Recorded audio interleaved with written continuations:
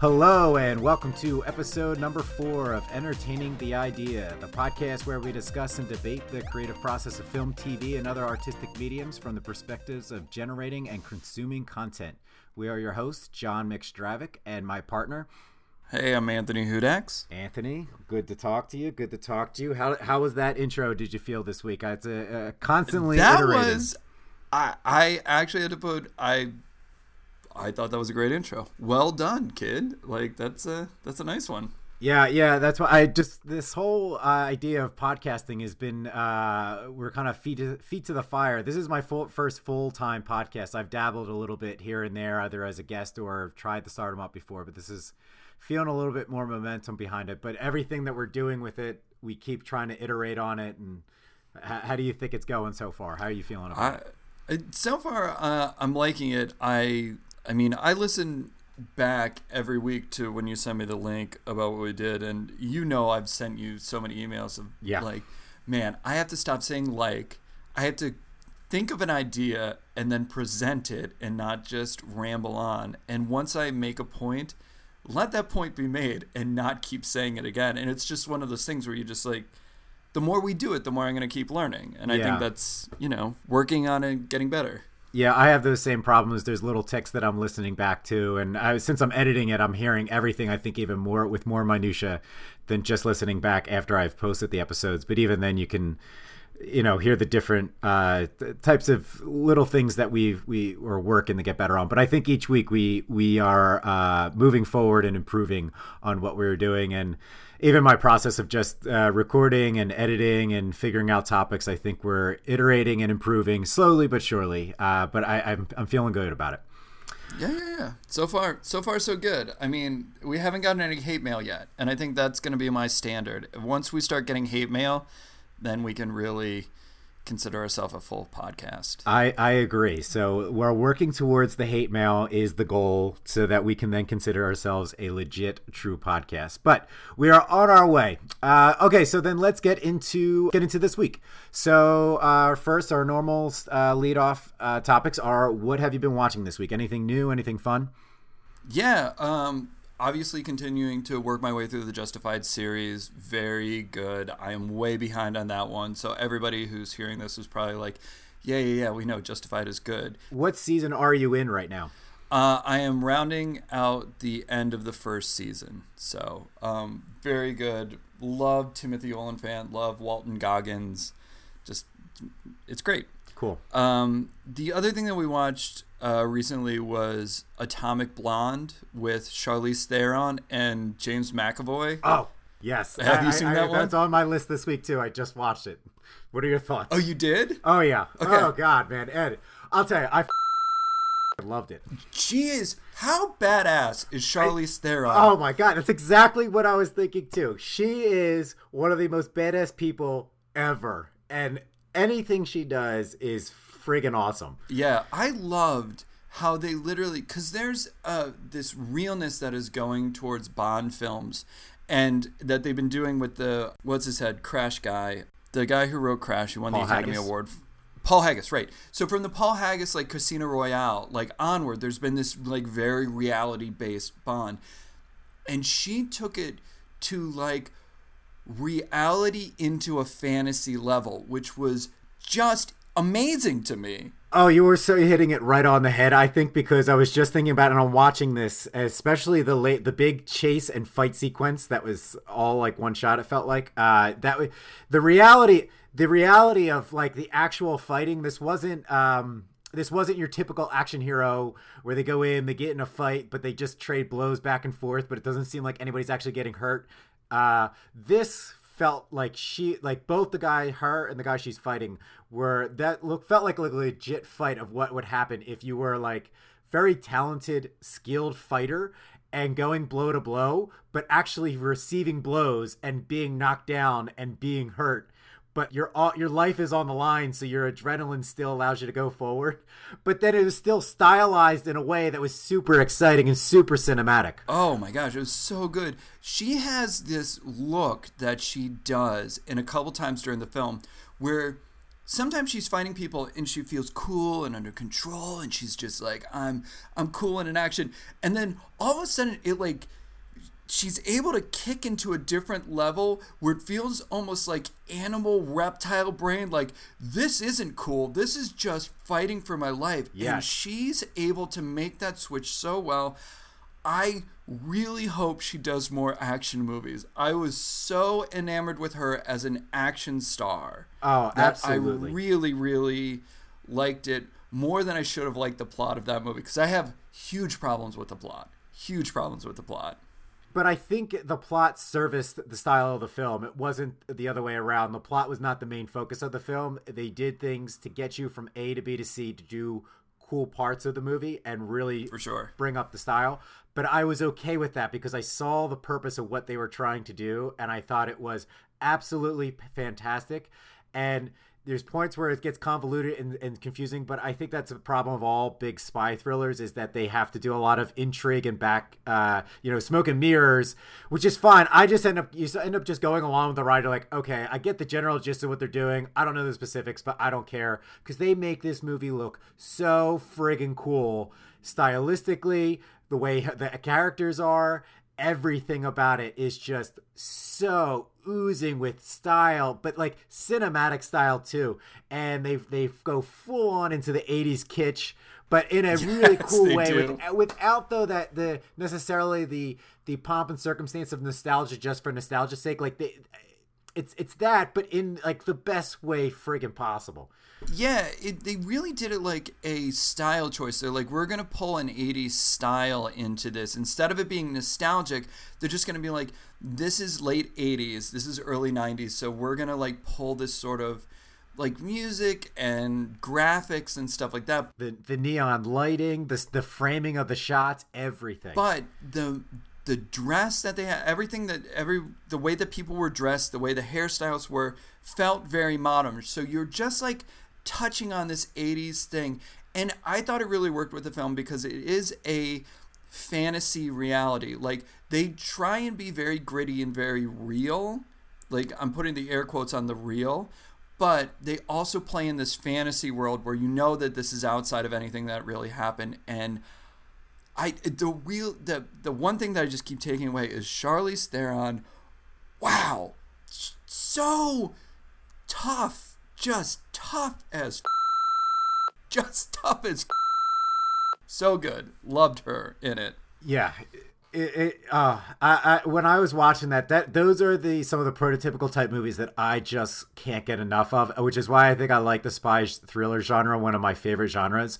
And when they do it, just nailing it perfectly, with the action sequences that you can do in those type of movies. I love action. I'm not big into gunplay in general, but when it's a little bit more motivated, because this is a historical fiction, they aren't doing guns for gun's sake, but then they get to hand-to-hand combat. To me, is some of the most exciting set pieces in movies today. The way that it has a great realistic spin to it, it made it even that much better. And it was relentless. It was nonstop. Yes. And when you move from a hand-to-hand combat and then out into the wider world of the next part of that whole sequence with the car, I was just like, I can't. This is everything that I love about movies, is when you just go to a fantasy level but it still feels somewhat grounded, is just perfection to me. And I just smiled. I was smiling and laughing to myself how much I was loving it in the moment. It was in the moment. I was just laughing at how much this was so much fun.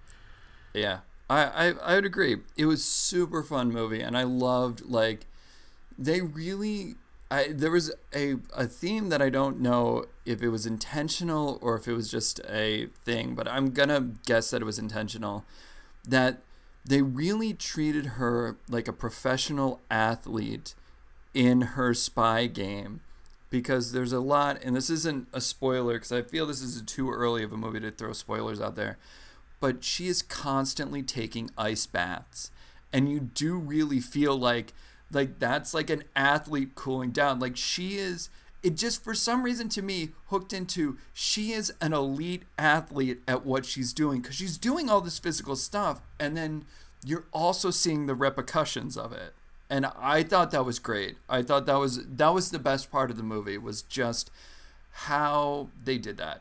I agree 100%. And they those small aspects of like the ice bath, though, they make it so a part of the story, though. It's not just like she gets out of the bath and moves on. Like they stylized it, they made it sexy, and I appreciate her and like embracing her sexuality and just like running with it full force in that movie too. Like she's a strong badass person, and everything about it was just I loved it. And I have to say, speaking of character, if we can talk about that for just 1 second, there is this thing that sometimes happens when you have female leads that they're like badass, but they're badass in a different way than like you have male leads.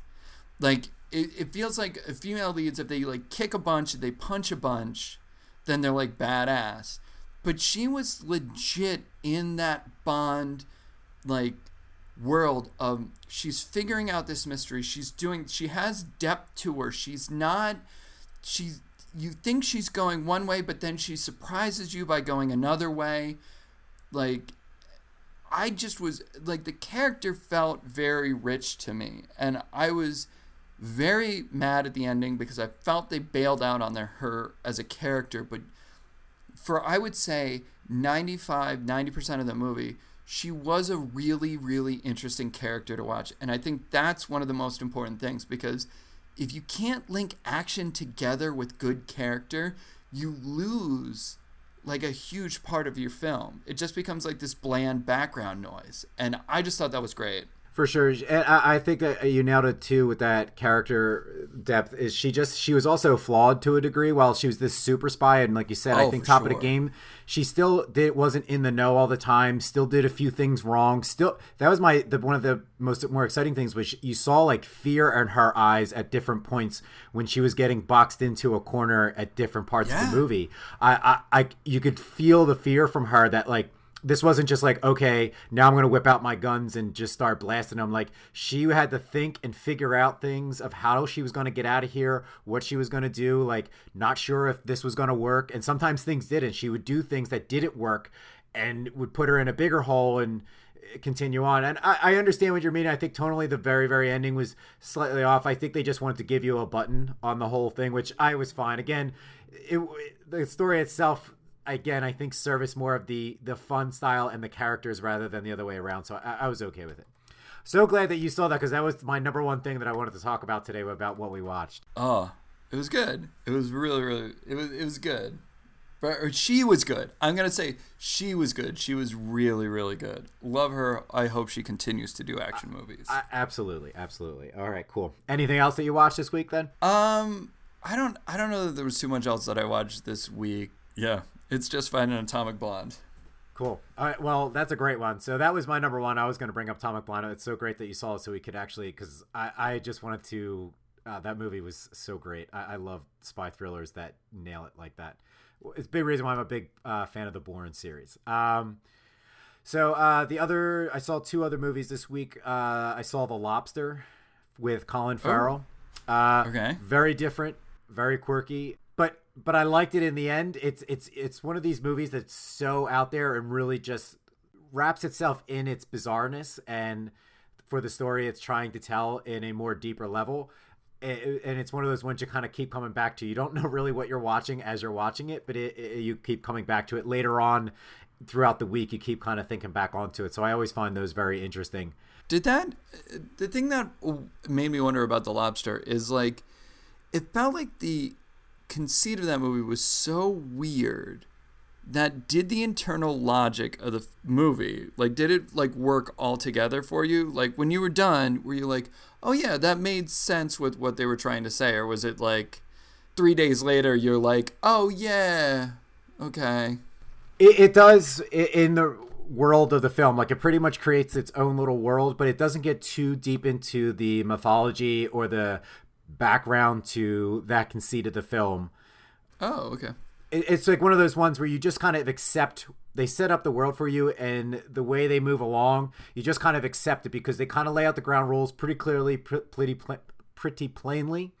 So you get the concept of it. So, but they don't get into the whole backstory of it, and you just move along into then what the actual story they're trying to tell. And I always enjoy that when you're trying to write a story. Sometimes when you're really high concept, I feel like some people get too bogged down in the details of it, whereas just I like the stories that just, this is the world we're living in, here's the ground rules, we're going to move forward, and you trust that they're then not going to pull any 180s on you later on that completely break the rules in the film. I think Inception's a good example of this as well, where they have this machine that takes you into a dream world, but you never really get a backstory of what these machines are, why they do it, what this team is. How do you get into that? It's more or less just about going into, this is what these guys do. They go into dreams and they harbor, information from these people they go into the dreams with. I feel like that fits into that same mold, and I really appreciate that. And sometimes when I try to do high concept stories, I try to run with that concept of how you explain a world, because details to me can bog you down, and that's when stories slow down. Okay. So that's where it comes from for me. That's the way I interpret it, and I appreciated that, and I enjoyed it. So the other thing I watched this week was Guardians of the Galaxy again. I rewatched that. I've been getting a little bit into a Marvel trip just because a couple of them are available on different platforms that I can just kind of turn them on and watch. And I love Guardians. I loved it the first time I saw it. I watched it. I loved it again, rewatching it just this past week. And it's my favorite Marvel movie by far. It's the best epitome of a great cinematic comic book movie from the Marvel Universe. It still has some touch and goes aspects of the Marvel Universe that I don't thoroughly enjoy. It still has a bit of the TV look and style to it that I feel a lot of the Marvel movies have. Again, for a wider discussion at a later point. But the layers of the characters and the way they balance them all out, again, and then also with the humor and not taking itself so seriously while also having still just a fun, enjoyable comic booky popcorn type movie, it nails on all those check boxes for me. And it's where I think there's a lot you could argue. For me, I would argue a lot of the other Marvel movies are missing are those fun aspects and not balancing them all out correctly. And I think Guardians nails it. Yeah, I mean, I would agree with you. I think Guardians is the punk rock of the Marvel universe. I think they did a lot of like irreverent humor. I think they did a lot of just playing with the idea of being a Marvel movie more than any of the other Marvel movies could do, to the extent that I feel like Guardians of the Galaxy feels separate from the Marvel Cinematic Universe, and it's going to be interesting during Infinity War how they're going to tie everything together, because to me they feel almost like a comment on the Marvel movies at a lot of places rather than being inside the universe. Yeah, I would agree with that perspective of it, and that's why I think why it feels so good, because it was fresh when it came out. Kind of hit me like a ton of bricks when it came out, because I never heard of. I'm not a huge background like comic book person. I never heard of it either. Right, and so I was just like, all right, whatever. It's a Marvel movie at that point. It was something different. I went and checked it out, and I just remember it was one of those movies I just walked out of the movie theater smiling and just giddy with how exciting and how much fun it was. And then in the end, that's what it was. It was just fun. All of it was everything. They just worked really well. It made it super fun. Sure. So yeah, that's always one of my faves. All right, so that's pretty much any of the brand new stuff I was watching this week. Anything else was pretty standard, so we can then move along. All right, then, let's jump into our current event topic of the week. So you brought this to my attention, and this is something I think that's been percolating for the past year or two, actually, but it seems to be gaining more traction just in the press and with some decisions that have been made lately. So what we're talking about is Netflix and other streaming services being allowed to vie for awards or film festivals or other types of competition for theatrical. And what is happening is Netflix, Amazon, they are funding a lot of smaller independent films or purchasing them from the as being the distribution arm for these independent films from festivals. So they'll go into Sundance, they'll see these films, and usually it'd be a more independent label like a Fox Searchlight or a Lionsgate or something similar, Focus Features that might come in. They'll buy the rights to that film because it gets a lot of publicity at a Sundance, a Toronto Film Festival, and they'll distribute it theatrically. And it's been a known, trusted model that's been around for almost a couple decades now. Now you have the streaming services with their pretty much open bank accounts to come in, and they're buying up these movies, and they're now just putting them straight directly to their streaming platforms. and not always giving them a theatrical release. So there's a lot of back and forth. And what is bringing this back to the fore now is that Cannes Film Festival has now disallowed any streaming service that purchases one of these films to present them at Cannes. And there's actual written rules of how they can decide whether this deserves to be shown at, like, say, Cannes, because it needs to be in the theaters for X amount of weeks, needs to be in France theaters for X amount of weeks. And there's also other rules for other things like Oscars, which is being debated now as well. So with that short but long summary of what's happening, what are your thoughts? Where do you land on this? Should Netflix and streaming services be allowed to compete for competitive awards and competitions at these film festivals, or is this the right way to try to block them out? I'm a little torn on this because I had sent you the article that I had seen about Steven Spielberg basically saying that Netflix movies or Hulu movies or Amazon movies should be considered for Emmys, or because they're essentially television movies. They're not actual films. That there's something different about the film experience or creating something for the, giant 50-foot projection that is different than creating it for the television. I'm not entirely sure because the punk rock side of me, the indie film side of me says, to me, Netflix, Hulu, Amazon are buying these films and actually giving young independent filmmakers a chance to have a good distribution model to get their work in front of the most amount of people possible. If you want to go all the way back and say, did the director or did the production company, when they were making the film, intended to be distributed for television or intended to be distributed for film, that to me gets into a weird level that I don't think most people would care to really go down. Like, what was the intent of a film? I think most of these independent people are telling stories that are focused on character, and I think if they're willing to give independent people the money to distribute their film, then I think it should be allowed in competition. And to me, this is almost like the moment back in the 70s or the 90s when people are looking at independent films or studio-produced films and saying, well, they don't really count. It does really count. And I think that's something that I'm really sad that Steven Spielberg said, because he was part of that 70s revolution. And I think you do have to understand that people make movies where the money is. I think they should be able to compete, is my thing. By the way, Cannes also said you can't take selfies anymore. They banned selfies from their film festival, which is just like, okay, you're being a little too precious. And me in posturing, you're being too precious. You're just posturing on that one. Well, you sent me two articles. Well, you sent me one article. The other one, there was a video, and they were talking about that. And they started off talking about the banning of Netflix and streaming services and the theatrical thing. But then the second part of the other main news point that they're also hanging their hat on is this idea that you can't take selfies on the red carpet. And it was so strange because it seems they're going to the mat at equal vigor on both of these topics. Right. One is a sort of feels like a creative crisis, or actually it goes to the foundation of what is considered a movie or a TV film and things like that, which has big implications from going forward of how everybody looks at media and content and things like that. But then all of a sudden it's also getting really pissed off about taking selfies on the red carpet because it slows down the foot traffic.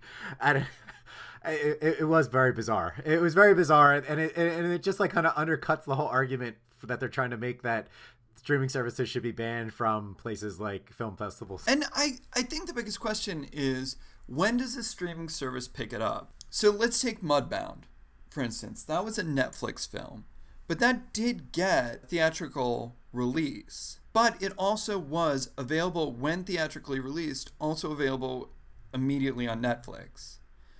So I don't know what the complaint is. Is the complaint that Fox Searchlight would have made Mudbound and then it would have been okay. Like, that to me is where I'm just like, you're just splitting hairs because you're precious about something that there isn't even a really reason to be precious about. Like, you're just being precious to be precious.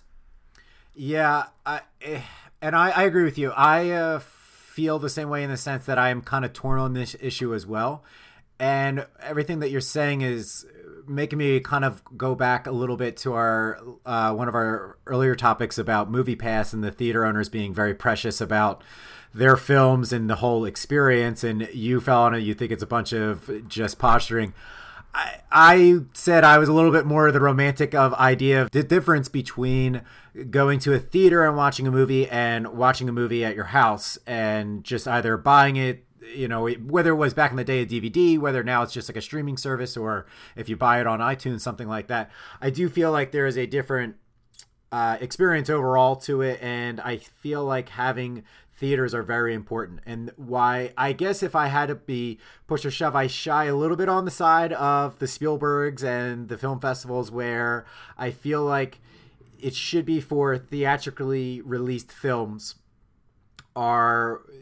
should be the ones contending at these different award shows, competitions, festivals, whatever you want to call all of them as a whole.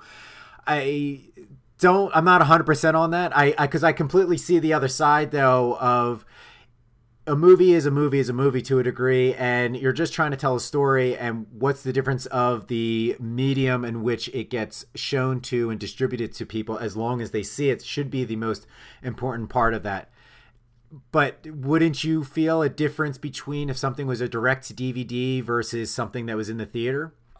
There is a distinct line between something that got a theatrical release and something that went direct to DVD, and you would never argue for something that direct to DVD should be nominated for Oscar. Although you could also, on that point, I also understand, I could see that they would only put shitty films direct to DVD, or films that did not end up working out would go to direct to DVD, which is why sometimes you would see in the bargain bin at Walmart movies with like big people in it. You're like, why have I never heard of this? Well, it's like, yeah, because that got financed with those people, those big A-list stars, but something went off the rails, be it the story, be it the direction, something, it did not end up working in a fully formed concept that then it gets relegated to just pawning it off into a bargain bin at your local Costco. So I understand the differentiation of that as well. I was actually going to make that point. And I think to me that might be where, and whether this was Steven Spielberg's intent or whether it's just my interpretation of his words, I think that's where I ended up, was that what he's saying by calling them a TV movie is that they're lesser quality. Because as I was growing up, TV movies were always lesser quality. They were faster put out. They were not the same production level that you would for a studio film. But to your point, the direct to DVD thing, like that is a thing, but that's always a lesser quality. And I think today, especially when you have this streaming model, you're not talking about something that's being direct to streaming as being lesser quality than something that's being shown in the cinema. There's too much money. It's very, very different. And the bigger point that I would make overall is that let's just walk this back. Let's say that Cannes Film Festival says that in order to be eligible for Cannes, your movie has to be shown in a theater for a certain amount of weeks before whatever. Then Netflix, Hulu, Amazon, they're just going to put the movies in the theater. Here's an interesting, just fun thing for when you hear these crazy stories in the newspaper. You know how you hear these stories every once in a while, like this Shia LaBeouf film made $4, or like this Jessica Simpson film made $27 in the theater. Here's how that works. When you sell a film into foreign distribution, there's sometimes in your contract that it has to be played in a theater in the US. So what they will do is they will pick a theater, they will show it on a weekday night, and they will try and essentially bury the film so that it fulfills the words of the contract so that it can then be released in a foreign distribution. That's all that's going to happen if you make rules at Cannes, if you make rules at Sundance, if you make rules for the Oscars. All these companies are big enough to be able to distribute a film in the theaters and still distribute them on streaming. And even if they want to wait like 2 weeks to distribute them on streaming. They're going to do it. This seems to me, and I keep coming back to this posturing, you're just posturing to make a point that cinema is special and that you should bring people back to the cinema when you're not going where the quality goes. The quality right now is streaming. The quality right now is on television. Okay. All right. And I see that. So I'll play a little devil's advocate, and I somewhat ascribe to this a little bit. Again, I am having this internal debate, so I'm not by any means on one side or the other, but I do follow this a little bit.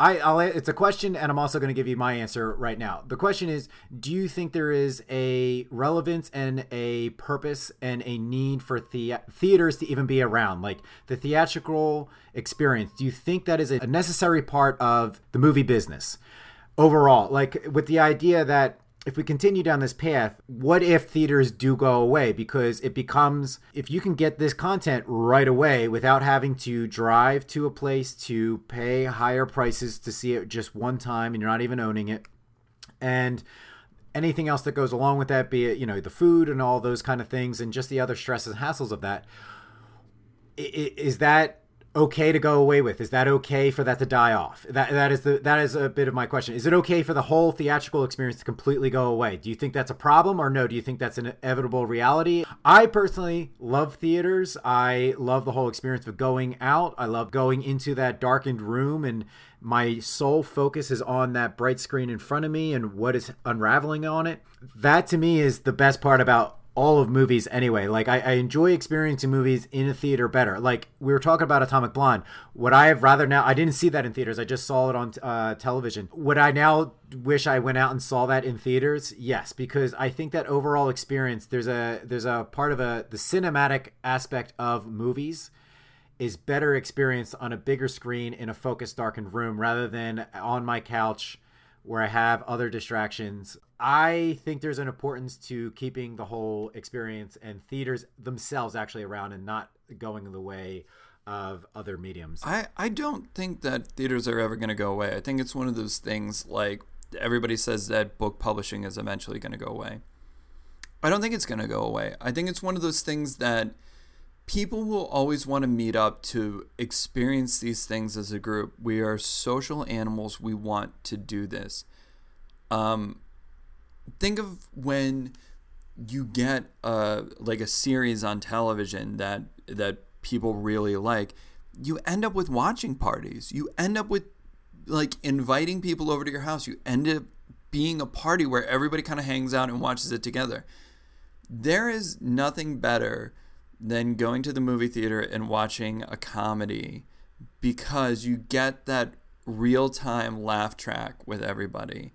There's nothing better than going to a movie theater and watching a horror movie, because you get that real-time fear with everybody. And I don't think that experience is going away. I think they do need to change their model. I think they need to embrace things like Movie Pass. I think they need to make it easier for people to go to the movies, because once you make it easier for people to go to the movies, they'll be there. I mean, the thing that we actually risk is that what will happen, and what always happens, is that movies are going to keep skewing towards younger people, because when you're 16, when you're 18, when you're 21, 25, whatever, and you're still kind of living at home, kind of not living at home, out on your own, but don't really want to be at your shitty apartment that you're only paying $300 a month for, because you have one room and 18 roommates. You're gonna go out and go to the theater. It's a place to take a date. It's a thing. It's an experience. I don't know. All right, but let me push back against this though. Then the Disney's coming out with its streaming service soon, and it's bundling almost all their big properties together, and it's to pretty much combat Netflix and other streaming services, and that is an evolution of the whole entire Disney business model, and they're usually more progressive and more of a leader with willing to take chances on new technological progress and new ways and new dynamic distribution models.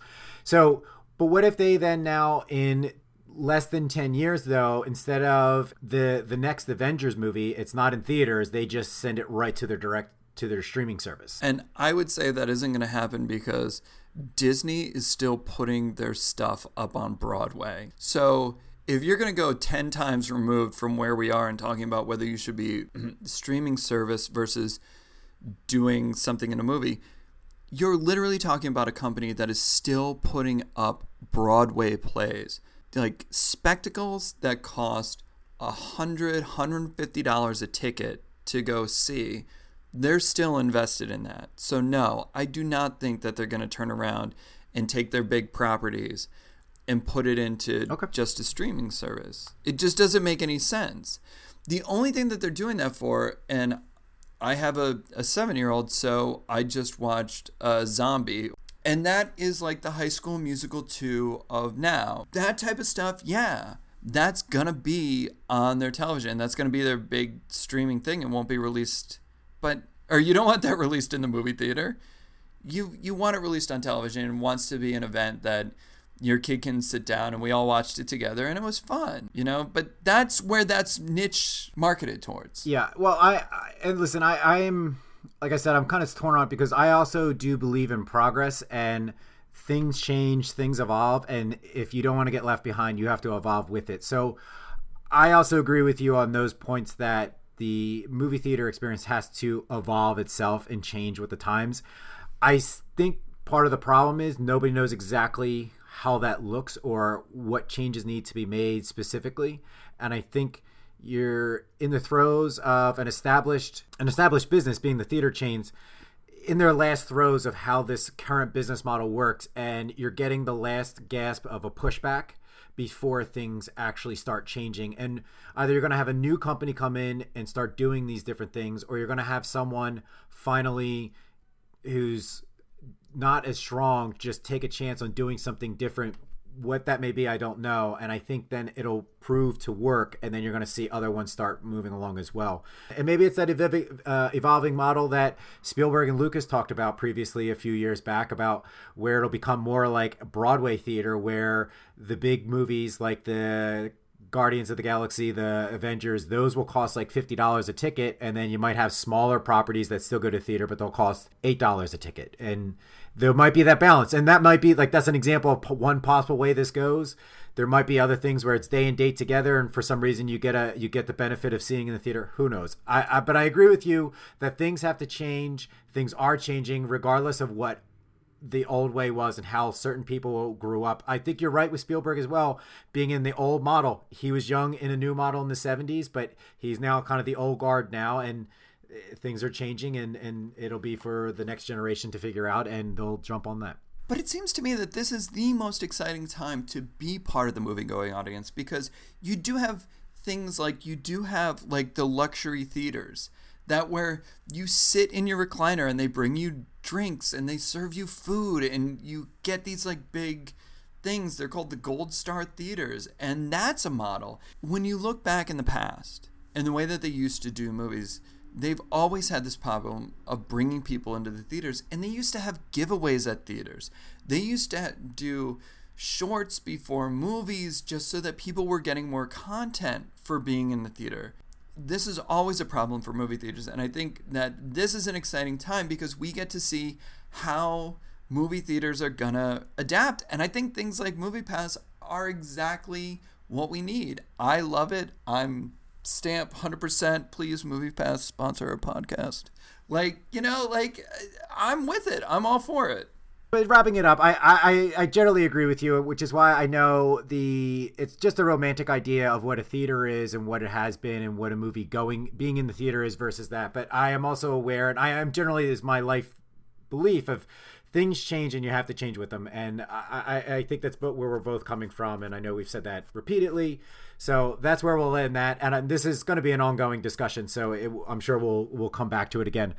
What I'm fascinated by listening to us just speak about this and certain other topics that we've talked about before is how a lot of these topics are starting to interconnect, though, be it with the theater owners, be it with the streaming services. We've talked about the theater aspect last week. We talk about the Oscars and what a movie is, and these things keep coming around, and it actually leads a bit right into our main segment for today, and that is movies are the new TV. And some of the things you brought up kind of touched on some aspects of what we've kind of were talking about a little bit before, and what I've felt about this concept. So what I'm talking about here is I wrote a blog article about this, and the idea is that movies and TV kind of crisscrossed in their cultural significance throughout the 2000s, where films were changing over and consolidating into tent poles and franchises, but franchises more in the trilogy sense.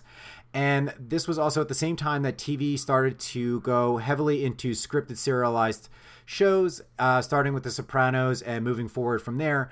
And it came to a head where then at a certain point, movies were running out of content, though, in these tentpole properties because they were based on the idea, which was trendy at the time, of trilogies.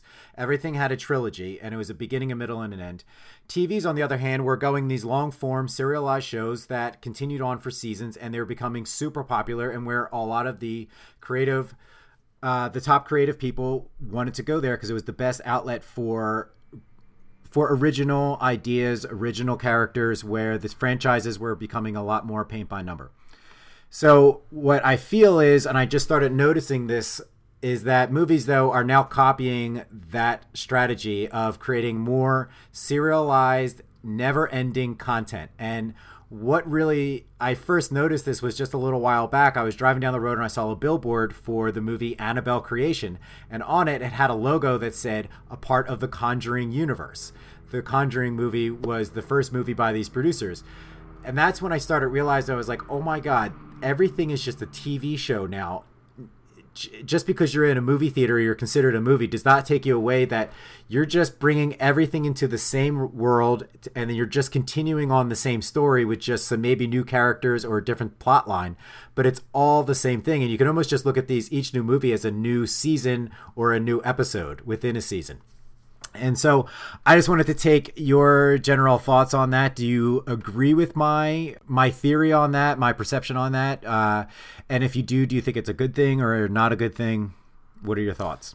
My thought is basically that we're just going back to the way that movies always were. When the movies came out, like, I looked it up because I had always remembered movies as being serial things. Not that I was around in the 40s or around in the 50s, but like I remember when my parents were talking about movies, they would always talk to them about serials.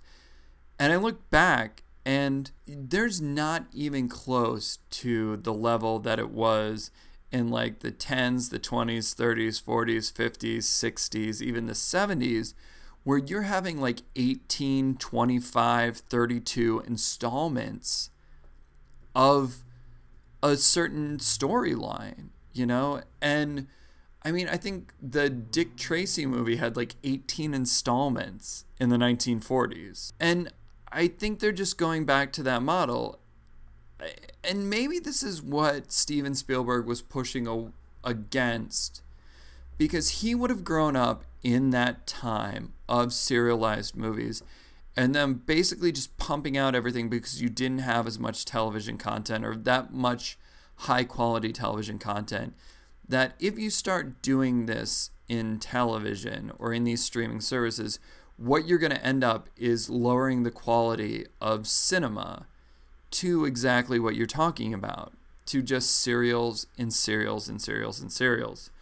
But I don't necessarily have a problem with it. I actually had thought that a movie that deserved more serial was the Mummy series with Brendan Fraser. When I was watching that in the theater, I was always excited for the next Mummy, and it was never like these things were the best action movie of all time.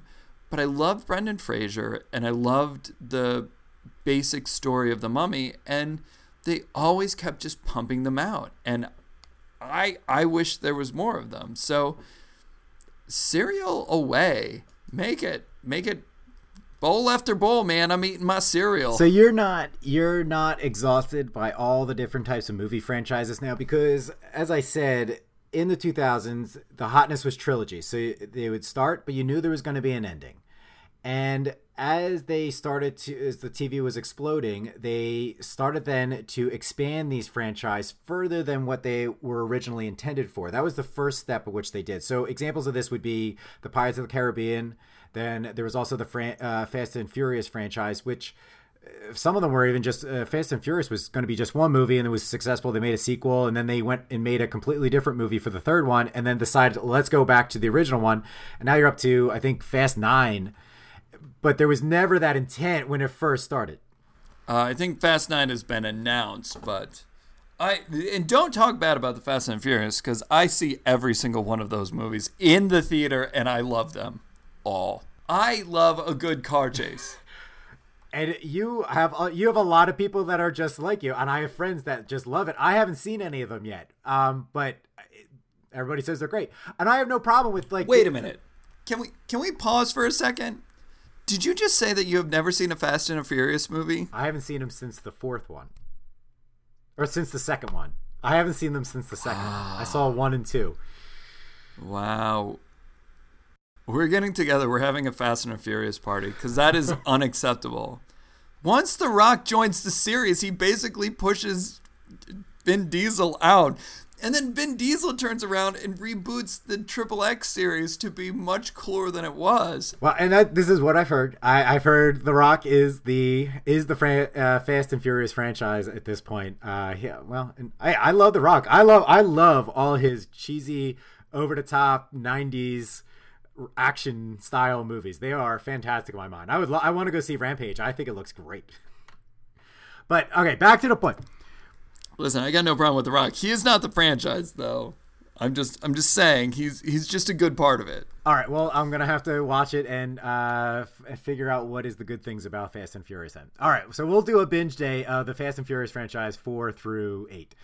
But on the point of like, I'll just list off now some of the big universes. Some of them are whole cloth created new. Other ones were extensions of old ones. So you have the MCU being the Marvel Cinematic Universe. You have the DC Extended Universe. You have the Fast and Furious franchise. You have the now reignited Star Wars franchise. You have the Dark Universe, which is the recreation of the Universal Monsters. You have the Harry Potter universe now with the Fantastic Beasts continuing that on. You have Lord of the Rings, which they can't quit that one. You have the Monsterverse, which is different than the Dark Universe because that is the one of with the Godzilla and King Kong and the Pacific Rim movies are all part of that universe. Then you have the Cloverfield universe.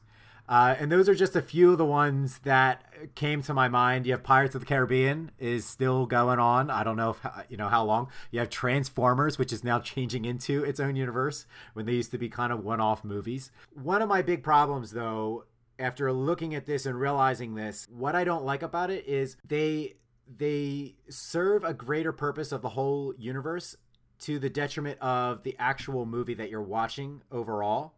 So everything that happens in that movies now is pretty much trying to lay the groundwork for the next movie that's coming along. And on top of that, the bigger problem I think really with all of it is that by not having any finality in the series, you water down each subsequent movie and the stakes are lowered and what's happening in it does not mean as much because you know there's going to be another one right after it. So whatever happens, you know that they'll be okay, and then they'll just live to fight another day. And that is not exciting to me because when I watch The Matrix, you know there's 3 movies. And once that last movie happens, that's it. And you can then sit on it. And it's the same thing with the Star Wars series. The original 3 movies were so great, and it ended. And then you didn't actually know if there's going to be more. And it then gets into the question of, the more that there is, does it dilute the overall franchise and the best movies of the franchise that started it out?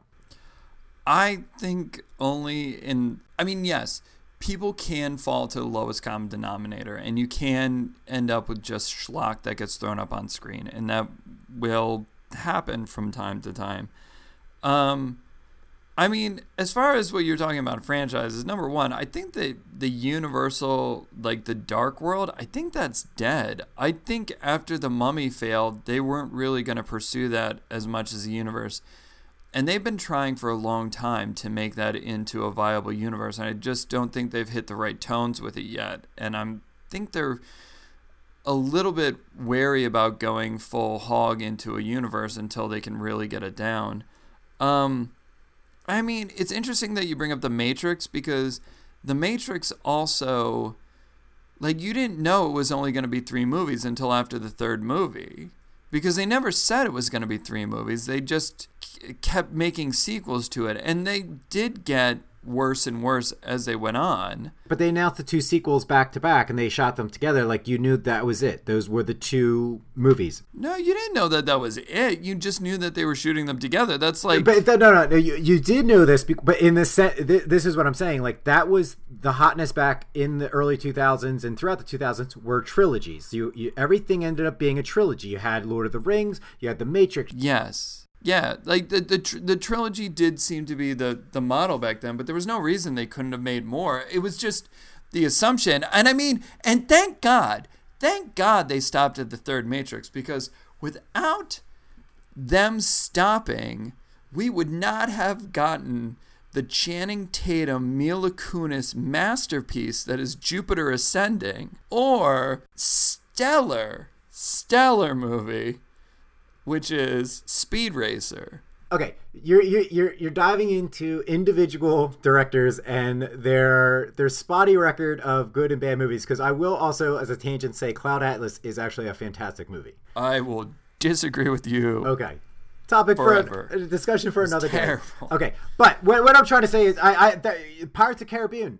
It was at the moment going to be a trilogy. It wasn't until like 4 years ago that they decided to add on to it, because again, they're looking for existing properties. And this is the greater point, though, which is what I wrote in the article, was what is happening is they are looking for sure bets, and they're looking for properties that they know are guaranteed or very viable moneymakers, and they just want to continue to reprint those properties and those characters and those stories, because that's what they feel is the best bet when they're spending these big money on these projects, which is more and more what they need to do in order to turn a profit. Is they have to spend a whole lot more on a bigger project, so that's what pulls the people in. And it just continues to dilute, though, the overall story and the creative process here, because, and back to my point of not having finality in any of these series yet, it lowers the stakes, because I feel like there's no hard decisions or consequences of anything that happens in any given movie, and you're only serving up then for the next story that's coming along. And I think that's one of the greatest problems with the Marvel universe, is that's what they do. And half the movie is just laying the groundwork for the next one that's coming along. And a movie like Guardians, though, what I loved about it was a movie in and of itself. Like, it didn't give a shit about anything else that was happening in the Marvel universe in general. And that's what made it fun. And that's what I'm hearing about a lot of Black Panther too, is that it focused on the movie itself, not necessarily all the grander aspects of this wider world, which I also do. I'm also on the side that I think it's very, very impressive what Marvel has done with this. I do not take away anything of their ability and Kevin Feige's ability to pull all this together. That is a Herculean feat that they are doing better than anybody else as far as making this a whole coherent universe. But I also think it takes away from the individual movies. I mean, I'll only half agree with what you're saying, because I think you're overstating how much of the movie is dedicated to setting up the next movie. I think that what you're saying is roughly the same thing that anybody could make an argument about any television show that's on right now, is that you know the main character is pretty much going to be okay. Like, with the exception of the rare show, you know they're going to make it all right, because that's the person they're banking on for the next thing. Like, I mean, I feel like it's okay to do a spoiler on Game of Thrones. Like,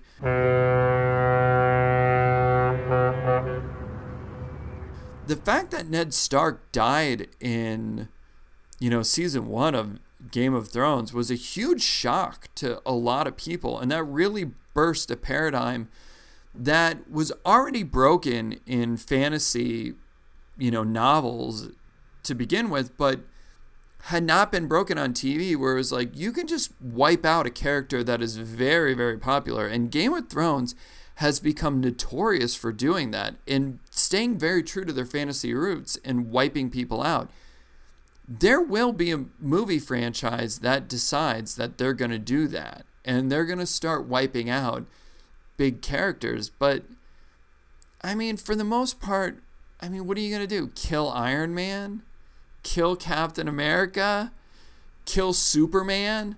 I mean, every, 6 or 7 years, DC kills Superman, and then they do all the press releases, and then, Superman's dead, I don't know. And then, obviously he's not, and he comes back in another iteration.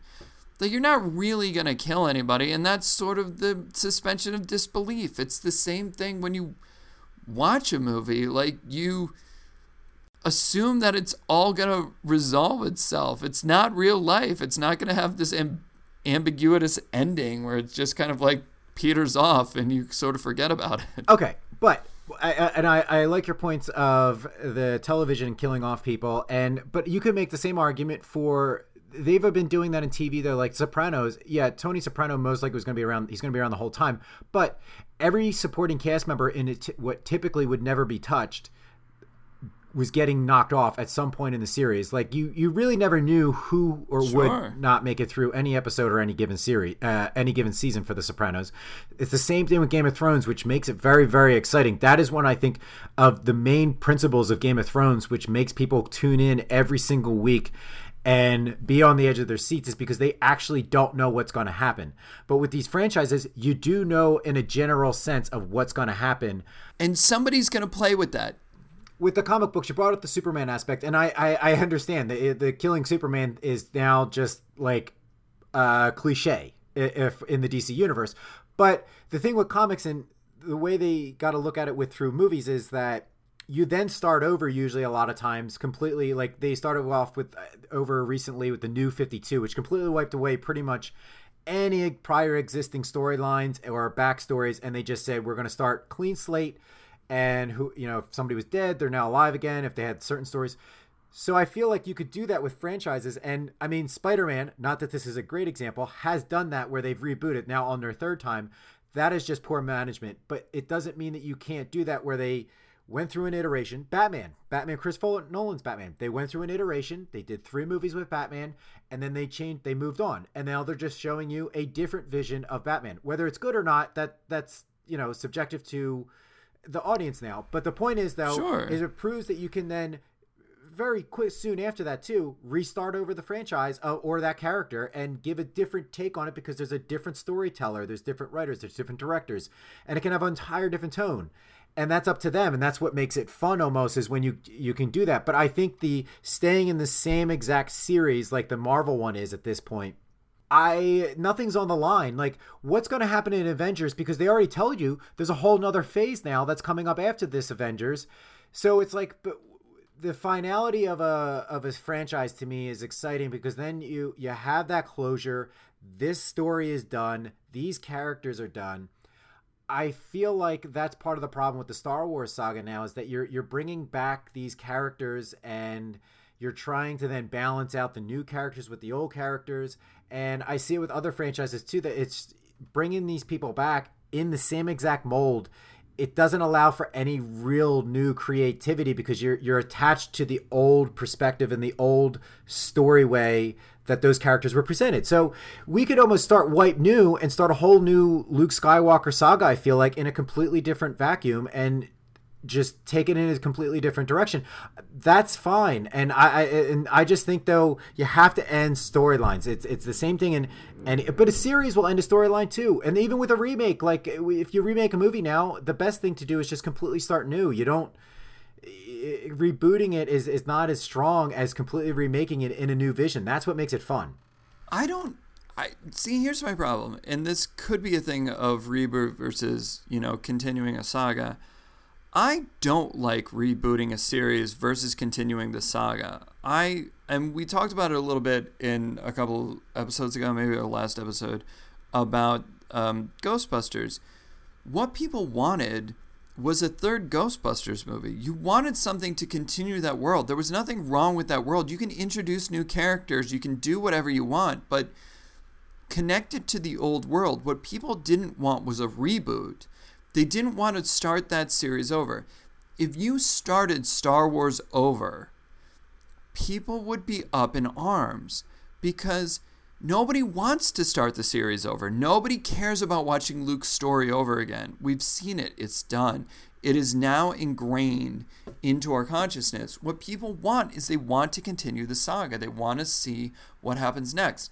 Now, I think that people will start being a little bolder about who you can kill in a franchise. I think television is really leading movies right now. And until movies do something spectacular, I think that they're going to kind of lag behind television. And I think the next thing that's going to happen in movies is you're going to have somebody big time die in a series where it's going to be, you think that they're the main character. Ned Stark was the main character for season 1 of Game of Thrones. You were following Ned Stark's story, and everybody else was tangential to what he was doing. And then you killed him. And the balls that it takes to do that, I mean, not to do a deep 90s action movie cut, but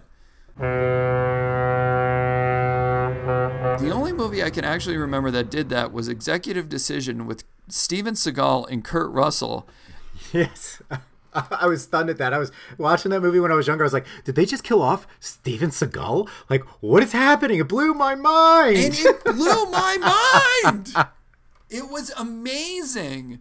Spoiler alert, if you haven't seen a movie that's almost 20 years old at this point, Steven Seagal is literally in the first 15 minutes of the movie and then dies.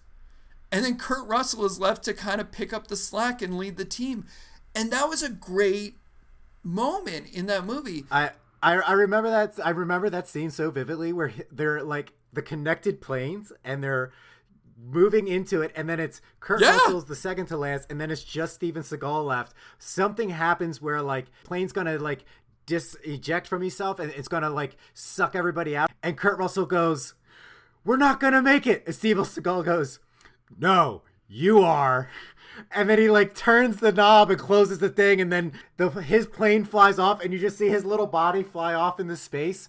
I don't know what just happened. I'm like, is he really dead? Is this possible? I didn't know what to do. I was like, has this ever been done before? And that was amazing. And I know that there's an executive sitting in their office right now being like, we can kill Iron Man. This is how we do it. We can kill him off, and it's going to blow everybody's mind. It's going to be amazing.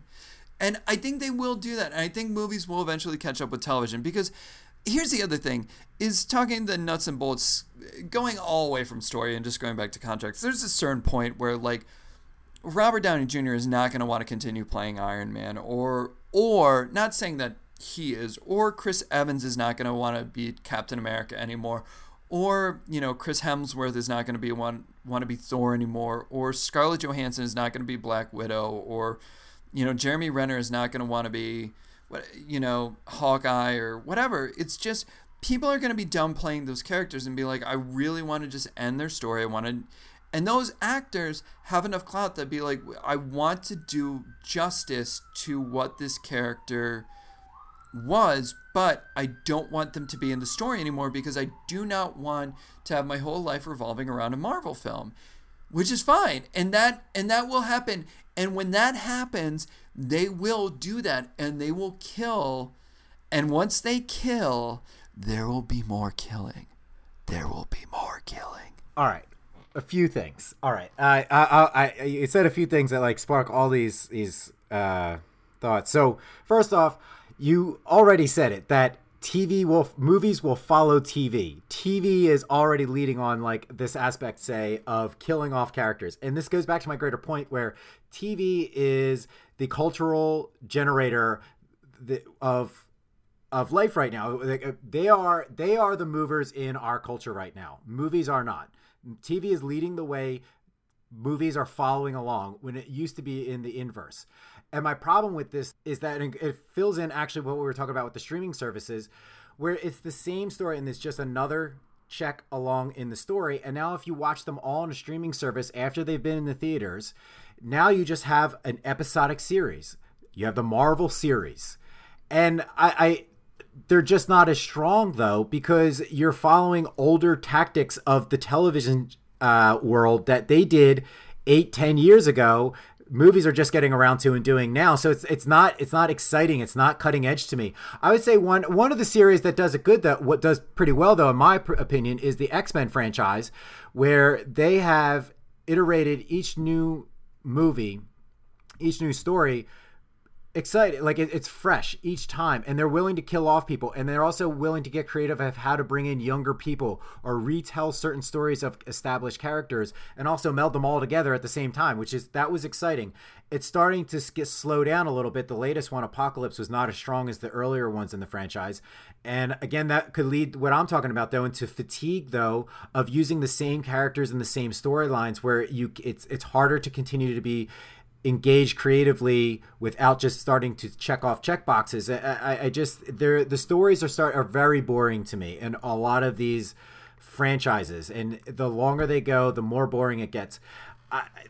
The reason why I think X-Men was ahead of the curve was they killed off certain people in the third movie that was just shocking, and everybody got all pissed off about it. I loved it. They killed off, spoiler alert, Cyclops, and I thought that was great. I was like, yes. I was like, I didn't see that coming. And I was like, good job. I like that stuff. Like, I want the unexpected, and that's what I'm trying to get to is I want the unexpected, and in all these franchises, they're just becoming a bunch of sameness. And look, we can get into the debate of DC versus Marvel, but it's the same thing with DC's. Like, it's a lot of the sameness. I think they do a better intention of trying to subvert your expectations, but they end up going to the paint-by-number bits as well. And I just don't find them engaging, and it's a shame because movies used to lead in the creative aspect of where we go and how we tell our stories, and now TV has doing it. And you know what? That's fine. Again, we talk about progress and cultural evolutions, and that might just be what it is. Television subverting that whole idea and making amazing looking television and catching up to movies faster than movies are catching up to television. And I would agree with that. I think that the quality of what is on television right now is pretty stellar from just a cinematic standpoint as well as a movie standpoint. But it's interesting that you bring up Cyclops being killed off in the X-Men series because, to my point earlier, I believe the reason that James Marsden was killed off as Cyclops was because he had already accepted the role in the Superman movie to be the rival, and he was not going to be able to film the next installment of the series, so they killed him off. And I think that's what's going to happen with the Marvel Universe. There's going to be people who just don't want to do it anymore, so that forces people to be creative and to kill people off. But on that point, though, is one of the problems with all this is that you already know that Robert Downey Jr. wants out. Like, we know sort of his general contract situation where it's now kind of film to film and he's ready to hang up his suit.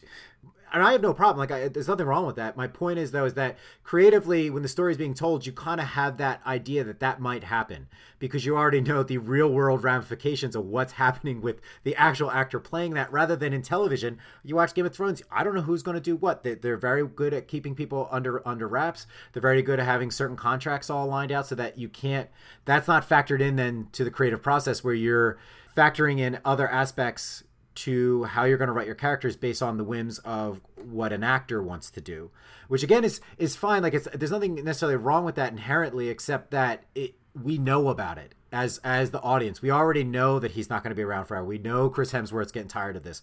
We know that Scarlett Johansson's not going to be there forever. We know all that. And then, so if any of these die, you know that that's all part of the bigger apparatus of making these giant universes, and that just doesn't give me the same impact of when something like that will happen to a character because I already somewhat expect it. Yeah, I think actually they're doing a really smart thing about with starting to sign people on just on a movie for movie contract, and I think the actors are reaping the benefits of that as well as the audiences, because having not known whether an actor is going to be in the next film or in the film past that makes it a little more like somebody's going to get killed off.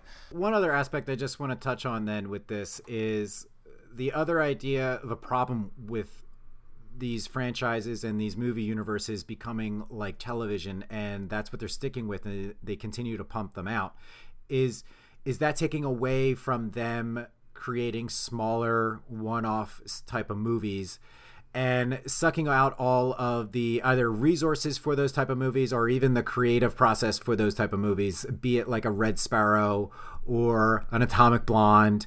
And it feels like you're seeing less and less of these type of movies. And it's, like back in the day of the 90s when there's like the whole spec script explosion, when there's all these just new and different and higher concept movies that allowed for different types of storytelling rather than fitting into the machine, be it of the Marvel universe, the DC universe, Star Wars. Like, these things are becoming sort of machines and working within their own constructs, and you have to fit into that construct, which again, not necessarily a problem, but it's also taking away from more inventive, more different types of creative stories.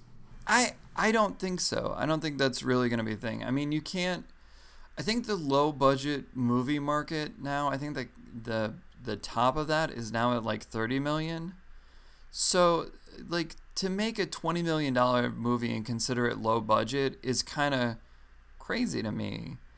I think that studios are always going to be willing to take a risk on something that they think is going to make money depending on how it comes in. I mean, it wasn't too long ago that we had that the Paranormal series that they, that movie was shot for very little money, and then they were able to repackage it, and Universal made a ton of money on that. And then they were able to turn that into a whole franchise. But if something is good, they are willing to take a risk on it. I mean, even if you go back to like Die Hard 3, which the script for that was not a Die Hard movie, that was another spec script that was brought in, they're always going to be willing to take movies that are good and distribute them. The thing is, and this is the thing that bothers me, is because what happens is a movie goes out to a festival, or a movie starts, in a very local way of not, like being produced and everything, and it gets buzz around it, and people are seeing the product before it even premieres. And what happens is you end up with bidding wars between studios and smaller studios and whatever to distribute it, to make the money off of it.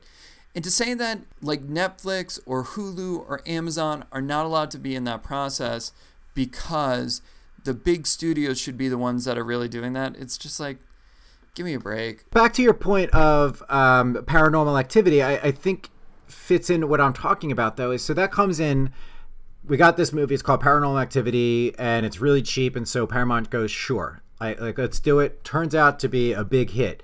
Then all of a sudden, they turn it into a franchise. It's like, why does everything have to turn into a franchise? And I kind of stated it earlier. It's because they want to go with proven properties.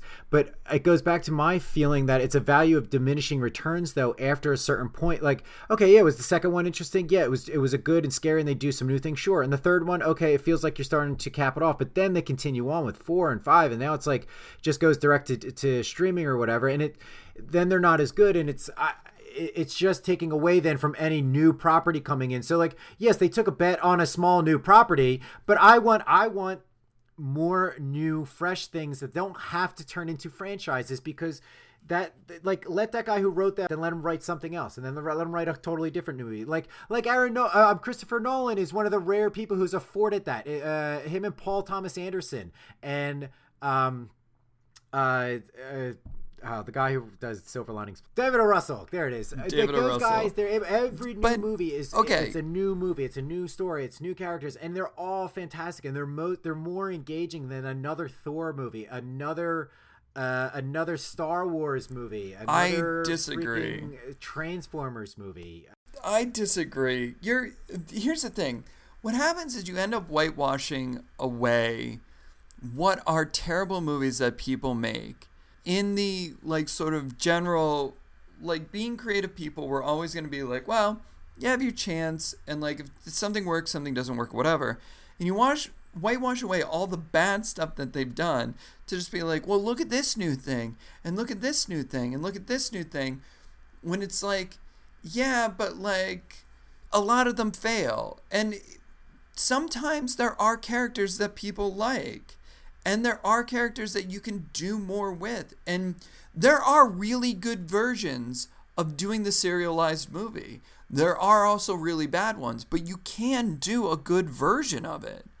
And people do get lazy over time, and it doesn't end up being as good as what it was. And those used to be the direct-to-DVD movies, but I don't think the quality of sequel or the quality of trilogy now is the same as it was when it was, back in the day and it was direct to DVD. It seems like a lot of what's happening is if you come with this good movie concept, what I hear a lot talking to other writers is that then they're always told, well, can you turn this into a television series? Because it's going to go to streaming. Where if it was just a movie in and of itself, that to me is what its original intent was. And that is to me more engaging. Like I'm missing the fun of movies and the finality of movies, because even in a movie in and of itself, there's a finality to it. It ends. It allows you then to go back and think about it, enjoy the fun aspects of it, or whatever it got you going with it. You can go back and think on that. But when you continuously have new things coming out in the same storyline, in the same franchise, in the same characters, the same universe, you don't get to look back and remember the best parts about the series once it's over. Like, think about like Back to the Future. Like, would that be fun if they continued on that story again? Like the 3 movies, that was great. It ended. Matrix, same thing. It ended. It was over with. They originally did it with the Pirates. Like, it's over with. Okay, that was a fun series. That was a fun adventure. All of these movies to me, that's when it was fun. And like the original Star Wars, like, where is the myth about? The myth was the original franchise and the original three movies. And the nostalgia you get from that, thinking back on that, having fun with that, like talking about everything that happened in those movies, to me is what's fun. But it's because it's over. Now that it's continuing on, you don't get to appreciate things. And plus now there's so much of it that they're starting to scratch the barrel of enjoyable, new, fresh storylines and takes and levels with the character. And I feel like what I'm coming down to is that it's a detriment to the overall storytelling process when it's not finite. That is the biggest problem I have with this, is that they're continuing these on because they're popular and they're making money for sure. But I feel like that happens partially. It's a chicken and an egg where it's only making money because it's the best game in town, but there's no other game because it's the only game they continue to put resources into. All I'm going to say to that is that people said the exact same thing that you're saying when people were doing the trilogies in the 90s. That why can't we just have a single movie that wraps everything up and let it go? Why can't we just have one RoboCop? Why do we have to have 3 RoboCops? Why can't we just have 1 Back to the Future movie? Why do we have to have 3 Back to the Future movies? When Back to the Future was first in the theaters, there was no to be continued at the end of it. It was just a movie, and people were happy about it. And then they expanded it into 3.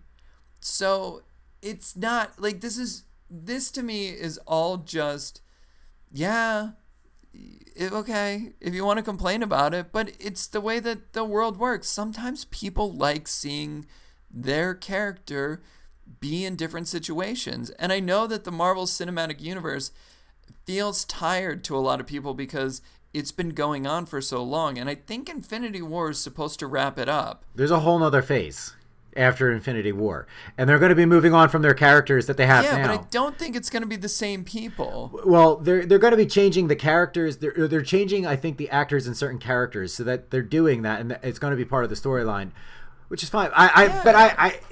That's going to be that's going to be a thing. That's the way comic books work. I'll hold judgment on that transition because that gets more into the idea of what I was talking about of showing a fresh take on it. So maybe that'll be that fresh take.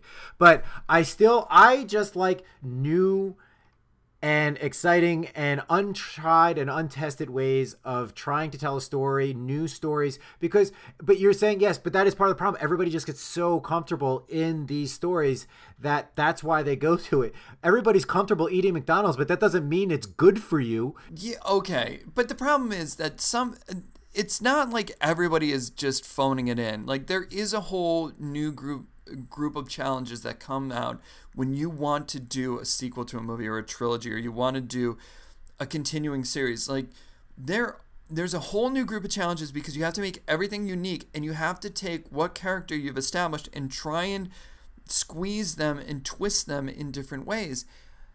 Yes, the longer you're with a character, the more cracks you're going to see in the story. But I don't think that's necessarily a bad thing. I think that's just a thing. I think that's just the way that sometimes everything works. And I have to tell you, to say that it has to be new and original all the time is like, yeah, because everybody wants like Cutthroat Island again. And yeah, everybody wants another Howard the Duck movie.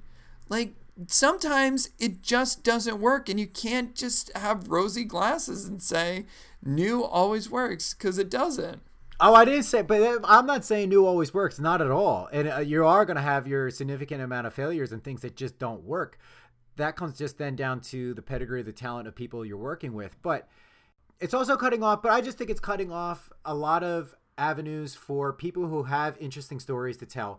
And it doesn't have to be shiny and new. I'm just saying there's a lot of stories I think that go untold because it gets sucked up into the vacuum of now these long, ongoing, never-ending franchises. And again, I'm not saying I enjoy certain ones to a degree because you just sometimes want fun, easy viewing. Like I'm just kind of in that mode right now, sometimes watching some movies. That's why I'm going back and watching some Marvel movies, because I just want something fun and easy that I don't have to pay attention to too much, that I get just to have some fun with. And that's what I've been doing. But I'm watching them all. They're all the same thing. It's these guys get together. There's then this big bad guy. He has a big random army that just seems endless. And then there's a giant blue portal or stream of light, giant beam that's coming out or into the earth. And they have a big battle at the end. And then they stop the big beam of light and they all go home. And then it starts over the next movie. It's almost every Marvel, not just Marvel, every superhero movie is Love in it. that. It sounds like your dog even disagreed with you on that point. Sounds like she shook her head pretty hard. She doesn't know what she's talking about. She's a dog. She sleeps like 75% of the day. What does she know? Yeah, so do most Marvel fans. All right, well, let's end it on that then. I think that was a really good, lively discussion. Okay. We both came from, I think, pretty vastly different viewpoints for a lot of that. Yeah, so if you want to check out, I wrote a blog article on it. It's at medium.com/creative-differences. I'm sorry, that's a complicated one. Medium does not allow for top-level domain names, which is frustrating. But anyway, if you want to go check it out, read my article. This is kind of where we jumped off from with this discussion. And I'm sure it'll be in the show notes. For sure, so everybody who wants to see that. Yeah, we'll get it in the show notes. Let's start wrapping this up. Did you have anything that you want to spotlight this week? Yeah, there's actually two things. One of them I think you'll really like. It is, oh man, crap. I forget if it's on Amazon. It's on Amazon Prime. It is a series called Comrade Detective. It is produced by Channing Tatum and Jon Ronson. Jon Ronson is one of my favorite authors of all time. He does all these wonderful researching and weird, fun books. He did The Men Who Stare at Goats. He did The Psychopath Test. Just very, very interesting dude. So he and Channing Tatum produced this series, Comrade Detective. I don't want to tell too much about it because they do a great introduction. I think they should do that.